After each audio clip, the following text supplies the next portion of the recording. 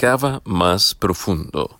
Juan 5:39 y 40 dicen: Ustedes estudian las Escrituras con mucho cuidado, porque esperan encontrar en ellas la vida eterna. Sin embargo, aunque las Escrituras dan testimonio de mí, ustedes no quieren venir a mí para tener esa vida. Hoy te esperan desafíos que lograrás enfrentar. Soy Josías Ordóñez y te invito a que me acompañes a disfrutar de las meditaciones matinales para jóvenes, escritas por el pastor Sergio V. Collins. Bienvenidos. Como pudiste notar en nuestro pasaje para este día, esta no es una orden a escudriñar las Escrituras, como lo presentan algunas versiones, sino una acusación directa contra los dirigentes judíos del tiempo de Jesús. Pues aunque estudiaban las Escrituras, habían fracasado en la comprensión de su tema más importante, la persona, vida y obra de Cristo. Pensaban que iban a recibir la vida eterna estudiando las Escrituras, cuando ésta solo es posible mediante Cristo, de quien estas Escrituras dan testimonio. Hace años un joven se dedicó a buscar oro. Sin embargo, en vez de explotar nuevas minas, comenzó a explotar minas abandonadas, que se suponía estaban totalmente agotadas.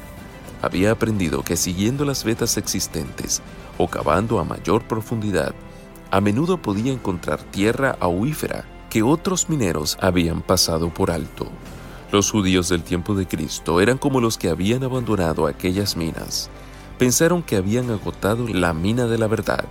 No excavaron más profundo, solo prestaban atención a los tesoros que ya tenían.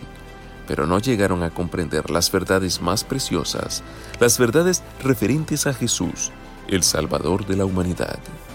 Del mismo modo nos puede suceder.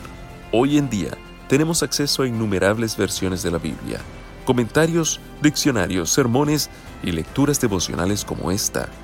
Sin embargo, es posible que tal abundancia de información bíblica nos haga creer que hemos descubierto toda la verdad.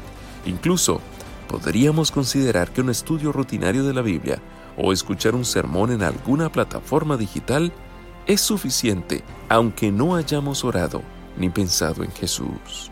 La realidad es que las Sagradas Escrituras son una fuente inagotable de verdad. Por eso es tu privilegio excavar profundamente en la mina de la verdad en busca de tesoros nunca vistos.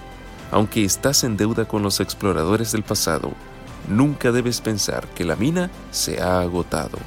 Acércate a la palabra de Dios con el deseo de aprender de Jesús y nunca dejes de cavar más profundo. Dios tiene tesoros reservados para aquellos que están dispuestos a estudiar su palabra. Te invito a que me acompañes mañana en otra hermosa meditación. Dios te bendiga.